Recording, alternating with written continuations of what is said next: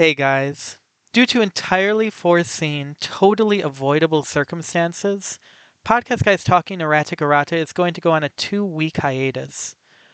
We know this is a disappointment and that nothing can make up for it, that we alone send a shining beam of meaning into otherwise meaningless lives lived by rote. As an apology, we'll instead put out 2 episodes of an experimental thing we're doing called Podcast Guys Talking Erratic Errata, Podcast Guys Talking to Erratic Errata. So get hype! Podcast Guys takes a long view and a long price. Spoilers will be commonplace. Listen at your own risk.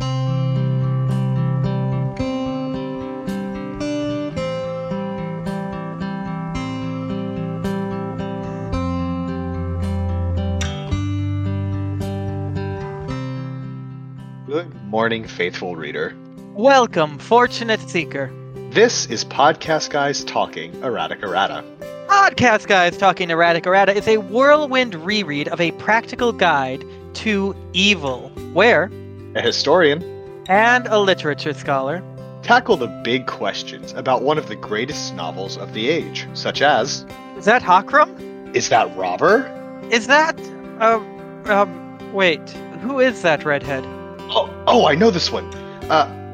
It's Gideon?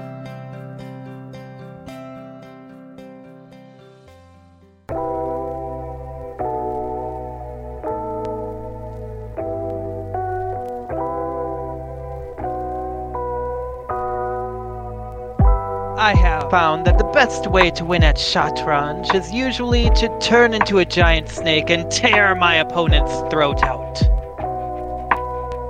Dread Empress Vindictive, the third. Before I allow you to summarize the story for today, I would like to just note that epigraph, the Dread Empress really earns her name. If she's making the means to the end of tearing somebody's throat out, transformation into a giant snake, that's just roundabout, bull-headed, violent intent. There are many ways to tear out a throat, and the serpentine options are not high on the list of efficacy. Yeah, but the style points are way up there for that. Dread tyrants are very good at the style points. Honestly, aside from Triumphant and Militia, that's really all they have going for themselves, so it makes sense that they would focus on that pretty hard. Not to say that Triumphant and Militia don't have excellent style, but they're actually effective as well. But today's chapter is an interesting one. It's, as far as advancing the plot of the story, not a whole lot happens, but it's a very important chapter nonetheless. We get a lot of background on Calernia and a lot of background for some characters that we all know and love at this point. The first half or so of the chapter is dedicated to a little bit of history and name lore, especially related to the Wasteland. In particular, we get a lot of discussion about names for orcs and goblins before we set up Cat entering the War College. We get a little bit of information about the college itself, and then Cat is more or less unceremoniously dumped directly into an active war game, which is a practice at the college to prepare the officers and legionaries. Once she's there, most of the chapter is spent introducing everybody's. Once she's there, most of the chapter is spent introducing a cast of characters that will stick with us and with Kat for most of the story. Several of these characters will be around until the very end, and those that aren't only leave because they die, and it's important. These are great characters. We love them. This chapter just feels like a nostalgia hit, honestly, once you've finished the story and come back to it. And it starts off with millet bread. They begin with late lunch. They eat millet bread. Millet bread is fantastic. Please go out of your way to find some, my dear listeners. Definitely a good start to anything. A day, a war game, a chapter. A war crime. Wait, sorry, that's a later chapter. That's most later chapters. Sorry. Lunch is a setup for introducing a bit more information about Précy, about historical Précy name lore, which, as far as the events of the series go, are unimportant tidbits, but as interested scholars of the practical guide itself, I think we can find a lot to treasure in what Black reveals to us. Absolutely. We get things like the fact that the Précy names in of the past tended to be divided along ethnic lines, according to Black, which is not surprising. That's something that we see not infrequently. But in this little introduction to these that sort of divided names, we get a mention of champion derivatives showing up among the Soninke, which is interesting because I guess I didn't really put a lot of thought into it, but it did catch my attention that the champion or champions aren't inherently heroic. You do it seems as though most names tend towards heroism or villainy. The names that straddle the line don't tend to lean one way or the other, but apparently champion can be on either side, or types of champion can be on either side. And that's interesting, but also that it's explicitly referred to as champion derivatives. We see the champion, and here we're talking about various other types of champion, which I'm sure are adjective champion of various types. And it's interesting that I don't know that it feels like there are only so many stories that could be attached to champion, and yet we have a plural, a number of derivatives that show up in this specific place. And are there is champion just a name that shows up all over the place with a bunch of different varieties, or is it just very focused in the Soninke and also the one who kills Captain? Well, the existence of a champion does seem to be one of the most universal of stories available. The idea that someone succeeds through great physical prowess, of course, rises up everywhere. And of course, like so many names, the adjectives really will build into the uniquenesses of it. But I do wonder whether the ancient Tagrebi, the ancient Soninke, whether the entirety of the east of modern Praise was in fact originally evil, or could that have shifted after the occupation and the rise of or after the occupation, or even after the rise of the Dread Empire? Because stories do change. These names we see haven't been seen in a millennium, in over a millennium. Could we have seen lowercase valiant champions arising in these parts, or was the entirety of the East always entirely evil? That's fair. I guess I don't know. We don't usually get a whole lot of information prior to the Mesan conquest and the subsequent rise of Prace as we know it. I guess potentially, yeah, especially since we're talking about various ethnicities here. I definitely don't want to imply that an ethnicity is always evil and always has been. So it very well could be that we only associate these people with the evil side of things because of their inclusion within the Dread Empire at the time of the story. That's It's very hard to say how things were and what that meant at the time, too. We see evil meaning many things. We see the historical Précy conception of evil, and we see practical conceptions of evil. And Catherine, throughout the story, is pretty plainly evil, but she's not often wholly vile. And she certainly pursues good despite all that. Even if we found that a group were totally evil, unless they're as deranged as, say, the Drow, that doesn't mean there's no good in them. Lowercase. fair. It evil and good are obviously very much alignment, as in to which side and to which and with which gods you are aligned, more so than it is morality. Plenty of heroes do lowercase evil things. Plenty of villains are, decent people aside from the fact that they're willing to do some extra murders or what have you, which I think isn't necessarily a profound a bit of detail to this story. Like that's a pretty well established part of this setting. But it is important to think about when we're talking about the history of the people from this region were evil and what that actually means for sure. It bears recognition. We would be falling into an embarrassing trap by essentializing evil somehow. It's a very good book. Listeners, if you haven't read it, stop listening. Go read it. Come back. Subscribe to our Patreon on the way. But what's really interesting about this, too, is it shows, I think, implicitly, some of Black's interests beyond the mere political side of the Imperial Project. He has an interest in names that have died out. He has knowledge about them. And I don't expect the average Précy would have any knowledge. The average Précy name would. I don't expect the average Dread Imperator would be aware of these histories. Why does Black care so much? Well, one, he's a big smart boy. But two, the idea of names dying out, the idea of ways of life dying out, are very important to someone who wants to herald certain extinctions. The most pressing of which, as we'll get to later in this chapter, is the office of the Chancellor, which he's abolished, but is that going to last? Or is that not going to outlast his death?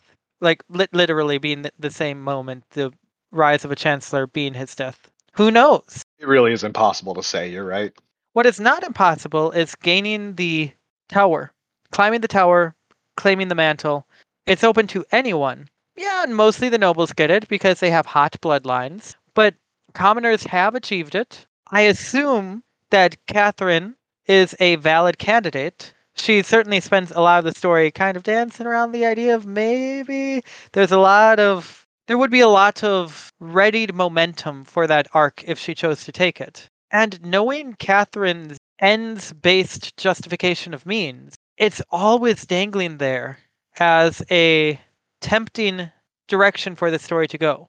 And the way she describes it here, I think our introduction to the succession process of praise, she says that was one of the most seductive parts of the imperial philosophy. She names it seductive. She acknowledges that someone could want it. Now, to be fair, Kat thinks just about everything is seductive. She's kind of just like that. Not about everything. I'll have an example later. Keep this in mind, listeners. But it's interesting for sure. A lot of the story does feel like that is very likely a direction that Kat will go. Absolutely. And even up until leading into the final push, the final arc up north, there's still the will she maybe claim it herself storyline just kind of hanging out there. You're right. It's always there for the taking for Kat, and if she had a mind to, I mean, I don't think anybody would disagree that she could have climbed the tower herself. That wasn't what she wanted particularly. I mean, it's not like she was ever in need of a direct and relatively simple path to acquiring a name or anything. No, that doesn't sound like Kat. You're right. And speaking of a simple path to getting a name, Kat draws a comparison that I'm interested to hear your thoughts on. She says that talking about the difference between Callow and Prace, she says the fact that more often than not the kingship of Callow came with a name had seen them rule unchallenged. In Prace, though, anybody could claim the tower if they were clever and ruthless enough. I I'm not sure I see what the distinction she's aiming for here is. If you become the monarch of Callow, more often than not, you get a name. If you become the dread emperor or empress of Prace, you've got a name. She seems to be saying that anybody can climb the tower because they get a name, but on the flip side, the monarch also gets a name. Is the difference just that you can't become a monarch without whatever obscure Callowan law backing you up? Or I'm not sure. She seems to be making some kind of point about how easy it is to hold on to power when in reality both rulers end up with that kind of power. I were to defend Catherine's reasoning, I would perhaps suggest that whosoever climbeth the tower receives a name, and is mighty. And it is the climb to the tower that gives the name, that gives the might. anyone can do this. Theoretically, I mean, most people can't, but that's just an issue of sharpening iron. In Callow, the monarchy comes with names regularly, and the monarchy is lineaged. If you claim the throne, true kingship still passes on to the exiled prince, the forgotten heir, the what have you. And that name then serves as a defensive mechanism for the royal line because the true royal line has names by virtue of being the true royal line, meaning they hold the throne, making them the true royal line. And anyone else to take the throne remains pretender even when crowned. And that's the best I've got. So in you're saying that in Callow, the names, the mantles, the stories back up the idea of a true king or queen, whereas in Praise there is no such thing, and it's just whoever happens to be seated at the top of the tower. I can get behind that. Sometimes people do hold on to the tower for a while, even intergenerationally.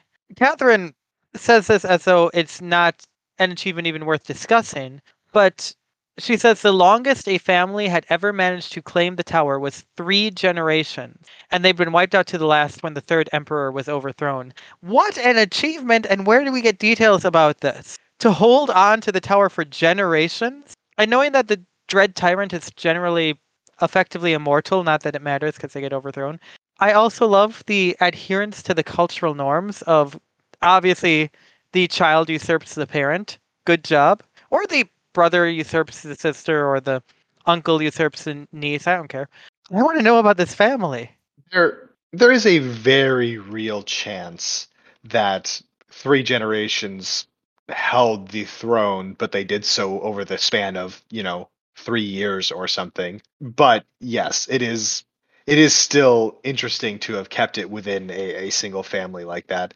It seems like that would be a goal frequently of the given the way that the high lords often treat their domains. So it is impressive. It's both impressive that a family managed to last 3 generations, and also interesting that 3 is the longest, that nobody else managed a longer hold. I would wager though that the nature of praise, the nature of the story and praise, the nature of the mantle of Dread Emperor, Dread Empress, nudges the person holding that and nudges the people of praise to disallow generational inheritance. It feels like it's a situation where reality itself would discourage this sort of thing because if the Dread Emperor suddenly becomes an inherited title, then a huge part of what makes the Dread Emperor isn't there anymore, and it's a different story entirely. Race is locked into a beautiful vicious cycle. Beautiful And is speaking certainly a word for it. And speaking of that which is beautiful and vicious, Catherine is sitting down and talking with Black. She's willing to learn from him, but she makes a clear note: I would not forget or forgive. And I just really appreciate that, again, she is nothing but a stereotype. Good job, I don't know, Lady Callow. Yeah, she definitely lives up to her heritage with that line, but just a couple sentences later, she also pretty much directly is living up to the title of this work, since she's referencing her big political maneuver. Cat is Cat is fitting neatly into being the Callowan protagonist of this story. She won't forgive or forget, and she's planting the seeds of a war for her own gain. It's she's Callowan, but she's evil. She's just practical about it. Now I get it. Yeah, I was worried that we were waiting a little too long to explain the title of the work. So I figured we should probably just get that in here now before we get too deep into this podcast. As we go deep into the history, we find out that when the Meetsons came and conquered, they razed the largest city on Calernia at the time. This largest city was a holy city, the holy grounds of the Broken Antler Horde. The orcs were the greatest city builders of the age, or at least built the greatest city. I suppose there's a distinction, or at least held the greatest city. To be fair, but the biggest city was orcish, and I think that's awesome. That's not how I think we are told to think of them by the more dominant cultures. And that's fun. Which I think makes sense, and it's referenced right before that sentence about the broken antler horde. Black says the Methans systematically dismantled every aspect of orc culture. The orcs that we see today, the orc culture we see today, is the result of their history being intentionally obliterated. Basically, what we see of the orcs today is literally the result of a genocide. So it makes sense that we are surprised to hear that they were in possession of the greatest city in Calernia. That's intentional, that we wouldn't expect that. What kind of effect would that have on a culture or rather not culture, but what effect would that have on names, do you think? We get a little bit of discussion about orc names in this section, and there are a couple of things that really stood out to me about that. First, Black says there needs to be a weight behind them names, a cultural imperative. We get in this. He's using this to explain why orcs don't have many names, why you don't see too many orc mantles, but we Or see any? through right now any exactly throughout Calernia there are many names that are not race specific, aside from the fact that humans tend towards them, but I think that's more a case of Calernia's population and the focus of the story than anything else. But definitely culture specific doesn't seem to necessarily be required.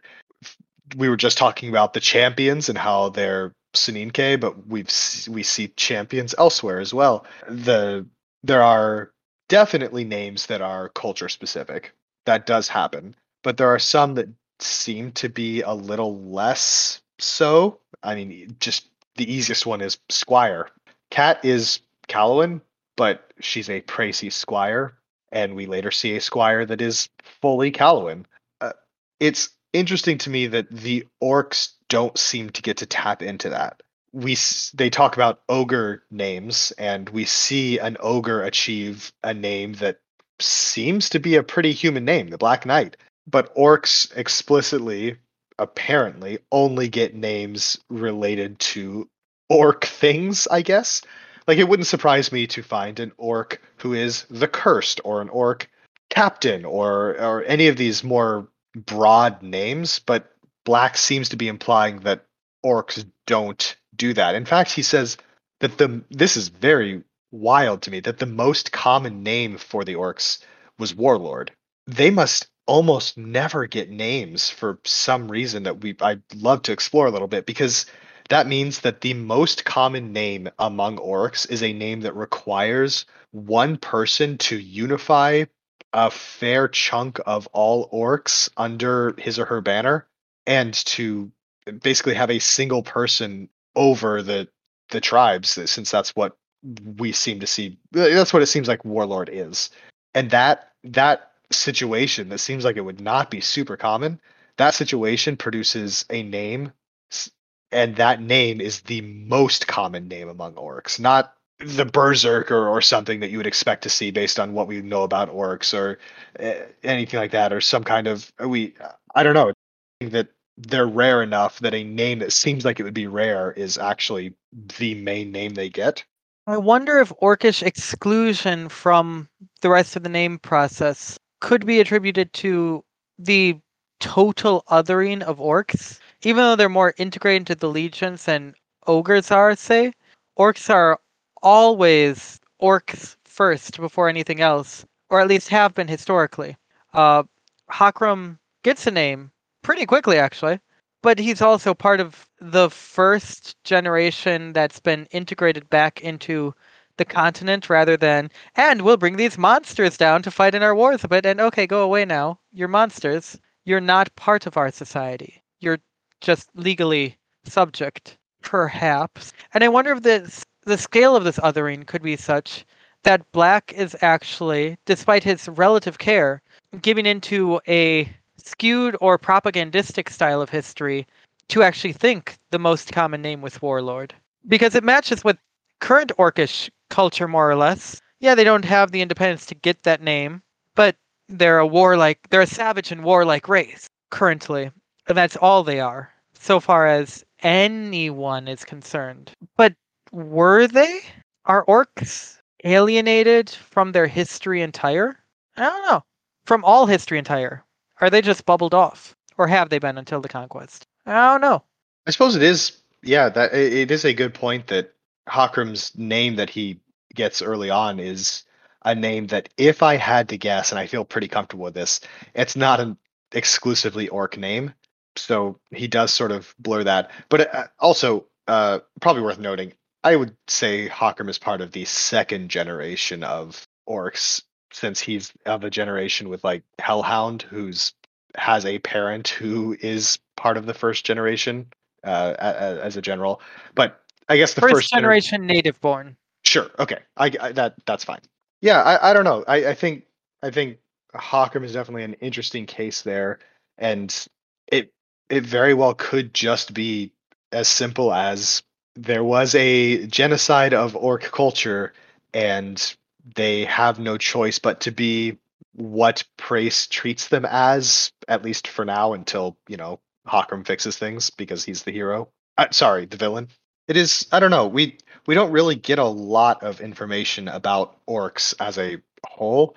I think we get this and we get a few mentions here and there, but I definitely think when we're looking at Hakram's warlordship, we should we should pay attention to how it's referred to by orcs, because right now we're getting, like you said, we're getting the perspective of a human who's doing good things for orcs, but also he's doing those things because it benefits himself.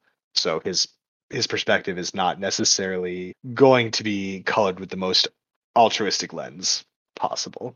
And yet the orcs aren't even the people we know the least about. Yeah, we the other race that makes up the other species that makes up the empire, that you've got humans, orcs, we've talked about ogres a little bit.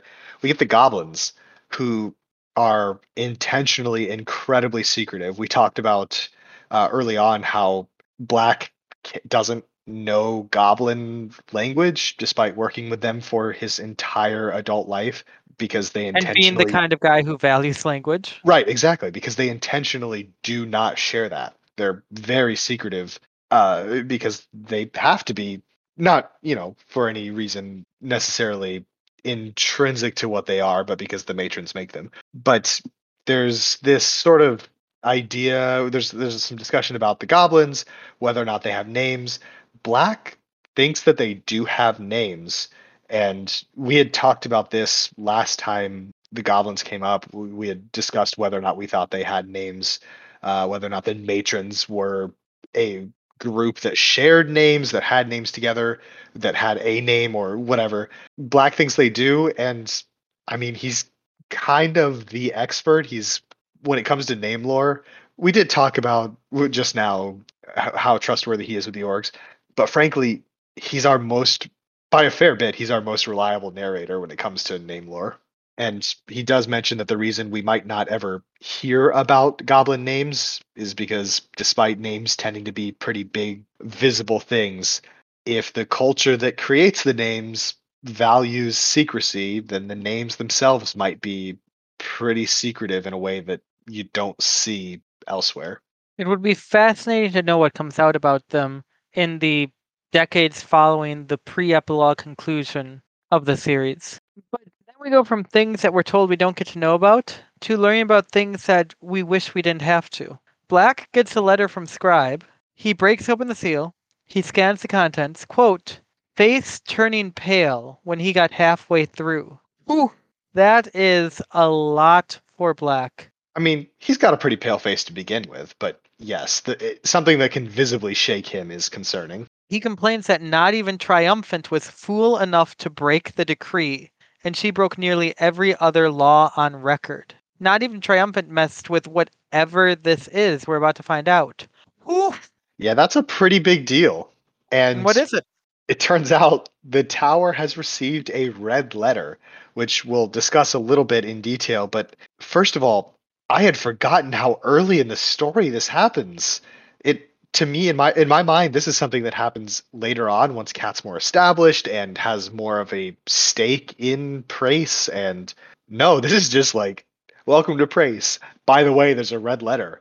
That's big. That's sudden. That's for as little as the red letters matter actually in the story, they're kind of a huge deal and affect everything. What are the red letters? The red letters are the gnomes. When a civilization gets a little too uppity, the gnomes roll up and tell them to knock it off. You get three strikes and you're out. And by out, I mean your entire civilization is gone. There's basically the equivalent of Atlantis in this setting. The city is called Kerguel, which Katz thinks is a city that got sunk into the oceans as kind of mythological legend. Turns out it was an incredibly powerful ocean, and the gnomes wiped it out by themselves easily. It's the gnomes are terrifying. They're the masters of technology far in advance of anything else in Calernia or the world, apparently. And they have taken it upon themselves to make sure nobody else matches them when certain technological feats are achieved. The gnomes send a letter and say, stop doing that thing. And it's bad news. And Black takes it seriously because he's smart. And there are two red letters in the last century. The previous one being a farming machine under Nefarious. We get no more mention of that here. It's just mentioned, we move on. But that's a little bit of what's going to be talked about later, isn't it? Nefarious had a farming machine, one advanced enough, one that pushed the boundaries enough to get a red letter. Why would anyone, even a dread imperator, be fool enough to sponsor such a thing or allow such a thing under their watch? Why is farming so important? I thought that was just about how much corn you get. Who cares? And these red letters are serious business. A farming machine gets one. The Hearthmaker tribe is playing with powders. Not 100% sure what that necessarily means, but regardless, Black's response is that the tribe needs to be purged and the research destroyed. And he's this is he follows that up with the matrons will have a fit. He's crossing the goblins. He's making the matrons mad. He's messing with a finely crafted balance that allows the tower to benefit from the prowess of the goblins because it's that or risk all of Prace being destroyed. And that's just an accepted fact of living in this setting. It's setting. We learned something even more, I think, imminent than the threat of the gnomes. Because Catherine, being Catherine, immediately decides to struggle against the hand of something too powerful looming over her as though she had a chance. She says, if they're threatening you, you must have found something they're afraid of. She says you could fight them. And Black responds with something I don't think we had any hope of realizing until now. In the grander scheme of things, Catherine, I'm the petty warlord of a backwater kingdom. The only nation on our continent that can be considered something other than a regional power is the kingdom under. When one of the real world powers tells the empire to do something, we do it. Praise is nothing. The dread empire is regionally significant. Frankly, the dead king, not that we have even heard of him yet, but the dead king is a regional power. I don't know if he counts as a nation actually. But everyone else is regional? What is this world? I can't wait to find out. It is interesting because assuming the dead king is successful in the things that we see later on, I would say he'd probably become more than a regional power. But for now, sure. Also, it is a neat little touch that we see the only nation on our continent that can be considered something other than a regional power is the Kingdom Under. They obviously that's the front that they present and that we understand to be the truth for most of this story. So it's interesting that he's confident that they are not merely a regional power. I think based on the information we have by story end, it sounds like all of Calernia is mere regional powers because the Kingdom Under is not as united and powerful as as Black assumes, of course. It's I don't know. It's interesting. I'm we only get little pieces here and there about things across the sea from Calernia. You know, the we talk about the Meetsons a lot and the Balites. hegemony shows up and the Yante. There are a number of things that we hear about, and we don't really know the scale for any of them. We don't know what the world powers are, except the gnomes, who are a threat to just about anybody, it sounds like. And otherwise, all we have is the comparative. What are the other powers? Bigger. It is extremely sensible that he finishes this little discussion with, I will not face destruction in the name of pride. Good for you, Black. I imagine that if you went through most of Pracy history, the number of chancellors, Black Knights, Dread Emperors who would agree with you would be pretty low. Oh, Black sets off to deal with this whole situation, sort of a reason for the two of them to split up because he doesn't want to see Kat directly involved with the matrons yet. Fair enough. And so Kat is sent on her way to the War College without Black. As part of this, we get a nice little scribe moment where Black asks, "Is there a company with a missing officer? A company of new recruits within the War College, where these companies are basically just classes, more or less." And this isn't some grand reveal or anything, but this fact that Scribe just knows that there is an officer missing in one of the companies in the War College. It's her whole thing, of course, but it's very fun when it just sort of casually comes up like that. Black doesn't even react to that like it's special, because of course not. He asked a question of Scribe the same way I would ask a general knowledge question of Google. I will have the answer. He hums thoughtfully in response, and knowing that there's a war game, there are war games, there is a war games. They game a war beginning this evening. He says, sink or swim. Fitting. And I don't think this is a chance where it's really sink or swim. They already did that part in a much more serious thing. This might be important to her development and all, but the sinking here is likely a whole lot less drowny than it was against the lone swordsman, I have to say. Yeah, failure here means Kat's military career is set back a little bit and she has to learn from Black a bit more. She's still the squire and still alive, notably. If she lost here, I'm sure she'd find a way to at least be half undead. That's just. I mean, well, of course. That's just what you do when things go poorly.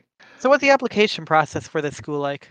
Well, it seems as though the application process is Scribe knew you were going to be going there right away before the conversation even happened, and you get a Legionaries kit and then are sent on your way. And there you go. At least for, Wow. if you're a villain. Wow. What would Black do without Scribe? Scribe's answer to that very question is a very, very calamity response, tempered by her being Scribe. The same things, Scribe replied blandly, just not as well. And we see that happen with Hakram later on. Catherine does not change for the lack of Hakram, she's just worse. We should have that meme. We get Catherine now. We get Catherine at her height, meeting Catherine after Hakram leaves, with the "Who are you? I'm you, but worse." But Kat sets off for the War College, and we get a little bit of background about the War College so that we know the context into which Kat's being inserted here. And one of the early things that's mentioned is the admission process for the average student, the average legionary here. Um, and it talks about how in earlier times, the until recently, admission had been restricted to the children of imperial aristocracy, and in even earlier times, only to the boys among those. And that's really interesting because that's one of the very rare gender based restrictions that we see in this entire story. We talked about this earlier, how egalitarian things tend to be in this story in a way that we really appreciate. And so it's interesting to see that that's not necessarily, I don't know, an inherent part of the setting, but in some places at least, a new thing, a recent development. Calurnia's enlightened, if you will, take on gender isn't just that's how Calurnia is, but something that has developed over time or been forced into place by powerful people. It's seeing that it's so widespread, this idea of gender not really being a huge deal is surprising if it's only a recent development. I don't know. It's that line right there really caught me off guard that it's only a recent development that girls can go to the war college. At least relatively recent, which is thrilling how quickly rights spread then. Or interesting how Price was a holdout or just a retrograde society. I don't know how it was in the rest of the world. But the resolution of that problem, I think, was both metal as heck and awesome. Dread Empress Terrabilia I had put a swift end to that particular brand of stupidity by using the headmaster as ammunition for her latest catapult. Much in the same way that my own teacher defenestrated the last headmistress when she'd refused to allow, quote, filthy greenskins, end quote, in her classrooms. And all I'm saying is if Susan B. Anthony had thrown Millard Fillmore from the highest tower, that would kind of been awesome, right? Real tragedy that that didn't happen. Honestly, though. And I think MLK is too recent for me to suggest throwing Lyndon Baines Johnson out of Air Force One, but Yeah, it it's a little jarring to see something like this in Practical Guide, and it's interesting. I you know I wonder if we'll know other instances like this. I don't think so. I can't think of any other places where it makes sense, but uh, I am curious if this is praise is bad or if it's just actually that feminism, I guess, is recently introduced to Calurnia. It's hard to say. I'm curious. I do appreciate, though, that it was solved quickly at the hands of a woman who took the long journey from the tower all the way to the War College. Long journey, yeah. I, thinking back before reading this chapter, I was under the impression that the War College was sort of out in the middle of nowhere in the wasteland. It's directly on the outskirts of the capital city. It's right in the shadow of the tower.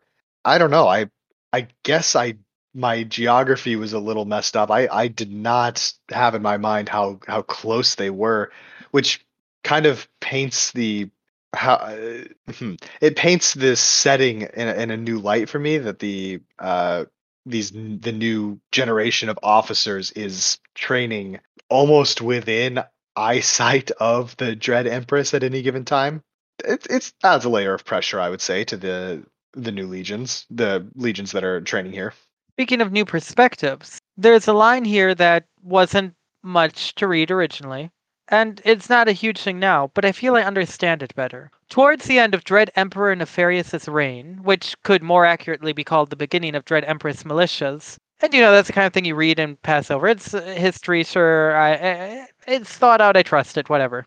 But we see a succession crisis later on in book 6. I want to say maybe 7, and the concurrency of Dread Imperial reigns is something I just get now. Militia was assuming a mantle of Dread Empress, even while Nefarious held the mantle of Dread Emperor. That's it.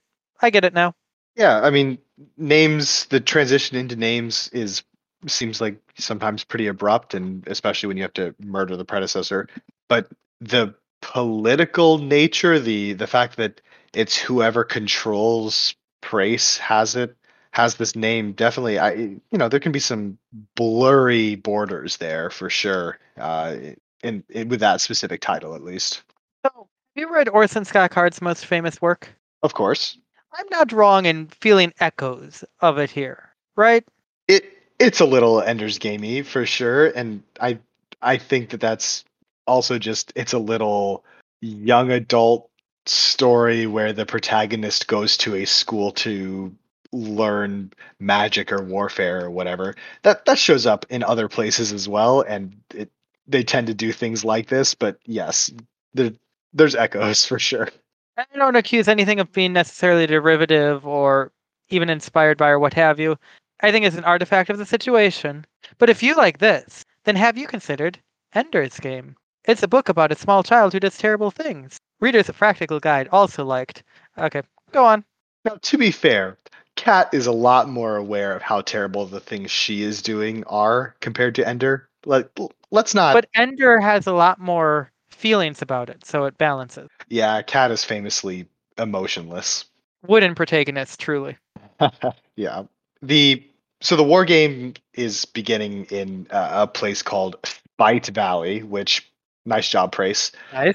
And there's a old fort there that is the basis for some of the war games.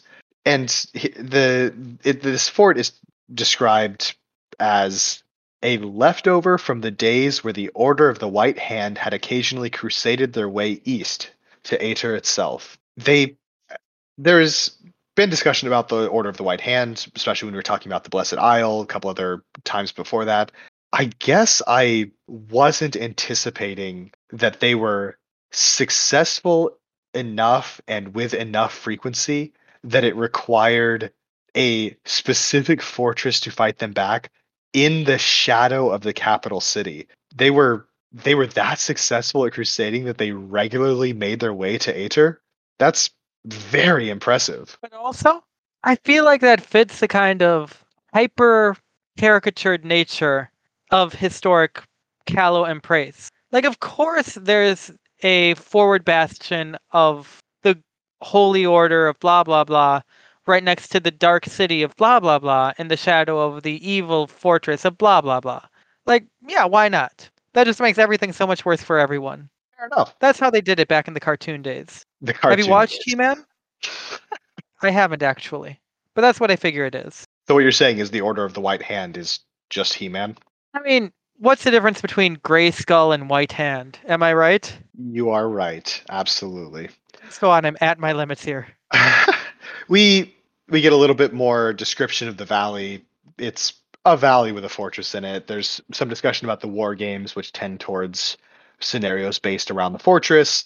And then Kat is given a name or picks a name. I'm not exactly sure here, and is introduced to her squad, her line as Lieutenant Callow, which I have to say, when it comes to code names, that's pretty on the nose. It's on the nose. It's fantastically terrible. And also, we learn with Ratface momentarily, people pick their own names. This might be a name Catherine would have picked just because. It is a pretty spiteful name, actually. Yeah. And it is the Valley of Spite. Oh, that's why the Order of the White Hand was there. It's a spite place for the spite people. That's actually Uh, really cute. Oh, I'm such a good close reader. so immediately following this Lieutenant Callow, we get an introduction to, I mean, one of the most important characters in the story. We don't get much information about him. We don't know who he is. We don't really know anything about him here. We just get his name and the fact that he's Cat's second in command, basically. We get Hawkram. Hawkram's on screen.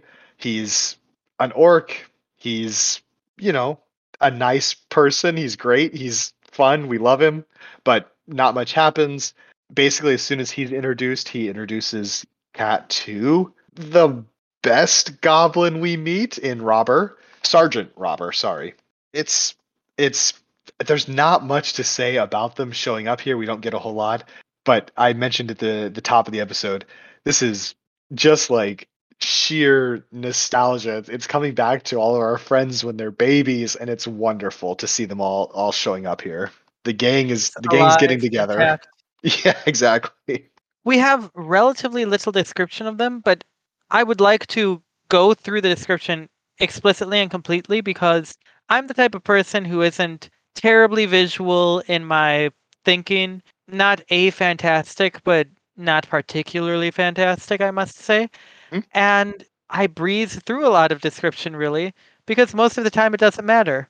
You read about a whole lot more tall men with brown hair who are there for half a chapter than you read introductions to the people who were there for the next 2 million words. Lieutenant Callow meets her sergeant, who is easy enough to spot. He is a tall orc with a single red stripe of his rank sewn into his shoulder pad, his skin closer to brown than green, and he was talking to a particularly skinny goblin sporting the same insignia. That's it. Hakram is tall and kind of brown, and Robber is skinny. And Robber, I was so worried when he first spoke. His first words are horribly appropriate. Pleasure to meet you, Lieutenant. I should get back to my men before Pickler realizes I'm gone. Luck in battle, Hakram. But then, after Parting words, the goblin scuttles away around the hill after offering me an amusingly sloppy salute. We get a taste. We get a taste. Our little guy's in there somewhere. He's not the robber that we know and love yet, but he is still robber. I know that and I love it. As he's leaving, Hakram offers a response to the luck and battle in what is referred to as one of the most common orc forms of farewell. It's metal as heck and absolutely amazing. He says, "Wade in their blood, robber." That being a common form of farewell is absolutely incredible. We've mentioned before in this very episode, but clearly the orcs have a rich culture and we only get shreds of it, but most glorious of the races. We get And yet sometimes they fail us. we get that very powerful and not unexpected line, but we also get a line from Hawkram that is to me very weird coming from a Wastelander. As a curse, he says, "Gods be kind." Uh, that feels so weird coming from somebody in praise, let alone an orc. The gods below aren't really known for being kind, are they? They are just, or if not just, they're reciprocal. Reciprocation matters only to the. Wait, no. Yep, that's it. Gods be kind. I, I mean, Hawkman, I hate to break it to you. They're not gonna be. And that's not the only language that's interesting to me here. Much less objectionable, but Lieutenant Callow is here referred to, and later referred to again, as a greenie. Greenhorn, a newbie, it makes sense. But in a world where greenskins are a thing, I find it interesting that the term developed to mean noob. Yeah, that is interesting. That definitely feels like a case of our language being, of our understanding of language necessarily being used so that when the phrase is tossed around, we know exactly what it means. But if you live in a world with orcs, you would think that referring to a soldier as being green would be a compliment. It would be talking about how ferocious they are, maybe. That is interesting. That's a good point. I hadn't thought of Like that. greenie, you'd expect that one headmistress Black dealt with to be saying, I will not permit any greenies in this school. Right. First you let in the goblins, and then all of a sudden you have. Wait, why are you walking me towards the window? What the. Oh no! And end scene. It was very good. Nice job. Thank you. But We got anyone else in this roll call?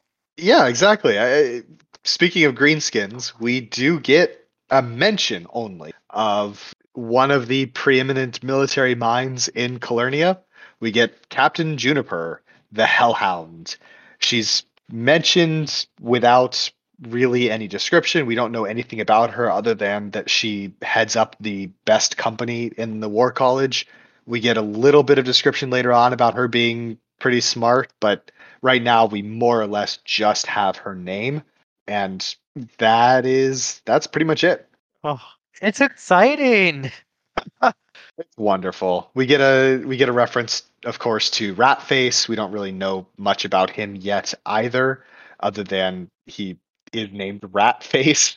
Which is his choice, and it is a strong one. A powerful choice. And then we're off to meet him. Lieutenant Callow walks off up the hill along a dirt trail, finding the legionary armor to be surprisingly light on her shoulders after a month of traipsing around in plate. And I'm really worried about her performance in this contest now because if I know anything, plate makes you super fast. Yeah, that's true. Will she be okay? Without the augmentation of full plate, I mean, she's going to be slower with a sword. She's going to be caught off. She'll be really noisy too. Noisy enough that when she enters the command tent, everyone's already where she's entering. They look at her, including, if I may focus on the descriptions, a strikingly handsome boy with gray eyes and olive skin. This will be important momentarily. First human we're being introduced to here. He is a strikingly handsome boy. I don't believe Catherine ever has anything going on with him, but he gets a description of strikingly handsome. Just hold on to that. The point is coming. She is reporting for duty, as she says, Captain, and she hesitates because she was told his name is Ratface, but she hesitates because honestly, with very good reason. If I were told, "Hey, your commanding officer's name is Ratface," there'd be a part of me that would be wondering, is this some kind of hazing thing where I insult the captain and he gets mad at me?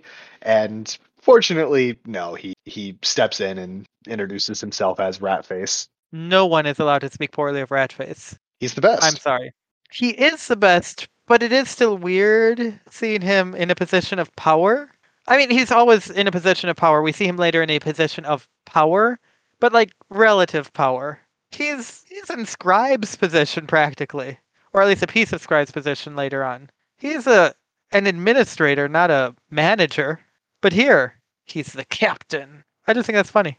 It is that he starts in this position over Hakram, over Cat, over Robber, and later on he's kind of just, the guy who gets things done and spends the vast majority of his time off screen, actually. Yeah. Until his retirement off screen, where he goes and lives happily forever and nothing bad happens. He does, however, regret being saddled with a greenhorn before the big contest, which fair. And though she's seen combat before, he says, I don't care if you castrated an ogre in single combat. And just give her a minute. She'll get to the ogre shortly. It'll be great. It'll be a whole thing. Just breathe, rat boy. Rat boy. She is then spoken to by an orc, a large green-skinned lieutenant who speaks in Karsum. And previously we get a description of this orc as making a goblin look comically small next to the thick-muscled orc at her side. So we have an orc who we know is orky. But which orc could it be? Well, he compliments Cat's teeth, which is weird from an orc for reasons that we'll get into over time. They've got a weird, Compliments her little teeth. pretty little human teeth. Very, Oh, very weird thing to say. And is told to stop flirting with the rookie. This is our boy Knock, who just has a special place in everybody's heart because he just has a rough go of it. But poor little baby. honestly, but he's here now. We get Knock. We get we get a good portion of the gang together, and that's That's pretty about it much, for introductions. yeah, nobody else shows up. Oh, wait, actually, there's a Wait, name where? thrown out. We don't Yeah? really get much of a description aside from, hair color, but Killian is here.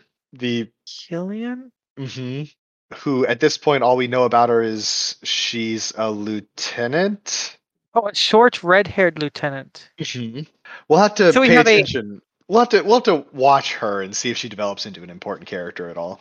find it hard to imagine. We have a handsome gray-eyed boy with olive skin, and then we have a short red-haired lieutenant. We got a handsome boy. You know how Kat is. You know her histories a little bit already. Mhm. I think we can see what kind of story this is developing into. So weird to see her listed with neither lust nor Awkward. regret or Yeah. pain. There's no awkwardness in how she's described or talked to, and that's very weird. Well, We let's get end this with a piece of advice. Yep. The chapter ends with not Knock, I'm sorry. The chapter ends with Ratface giving a little bit of advice to Cat. He says, Sergeant Hawkram knows his business. If he tells you you're doing something stupid, listen to him. And we get a little bit of prep for what's coming, but that piece of advice pretty much sticks with Cat forever. She has her disagreements with Hawkram. I I Oh don't think it's yeah. a problem to say, but he is No perfect her couple is perfect without work. exactly. But he is her right hand and her advisor, her He is her life partner. I mean, honestly, yeah. They are platonic life partners through and through. And it's Ratface who sets that up for us.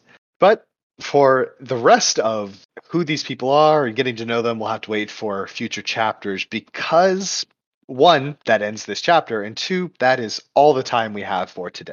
Join us next week on Podcast Guys Talking Erratic Rata as we discuss Schemes losses. and small victories. Wade in their blood.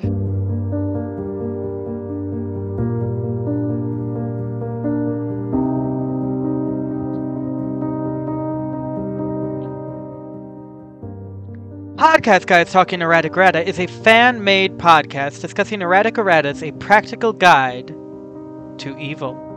Check out the full serial at practicalguidetoevil.wordpress.com. Intro music for this episode was The Cradle of Your Soul by Lemon Music Studio. Music for the epigraph was Lo-Fi Roads for Intro/Outro 0132 by Tuesday Night. The defenestration sound was 040683 Breaking Glass by Pixabay. Outro music, which even now is elevating my voice to the realms of the divine, is Price of Freedom by Daddy S Music. The music is provided by the generous license of pixabay.com/music. Go and support all the artists who make this work possible by providing their stories and sounds free of charge. If you'd like to support this podcast, follow us on Twitter at The Long Price. Do you have questions, comments, or contributions? Are you overwhelmed by the urge to correct our errors? Email us at thelongprice@gmail.com. If you'd like to materially support our work, find our Patreon at patreon.com/pgtee. Join the ranks of our patrons and be called by name, receive personalized stories and art, or even join a PGTE-inspired RPG. We implore you, don't consider joining unless you're already supporting the artists who make this all possible. Special thanks to our patron and liege, always the claimant, never the named. Next week, Chapter 16, Aim.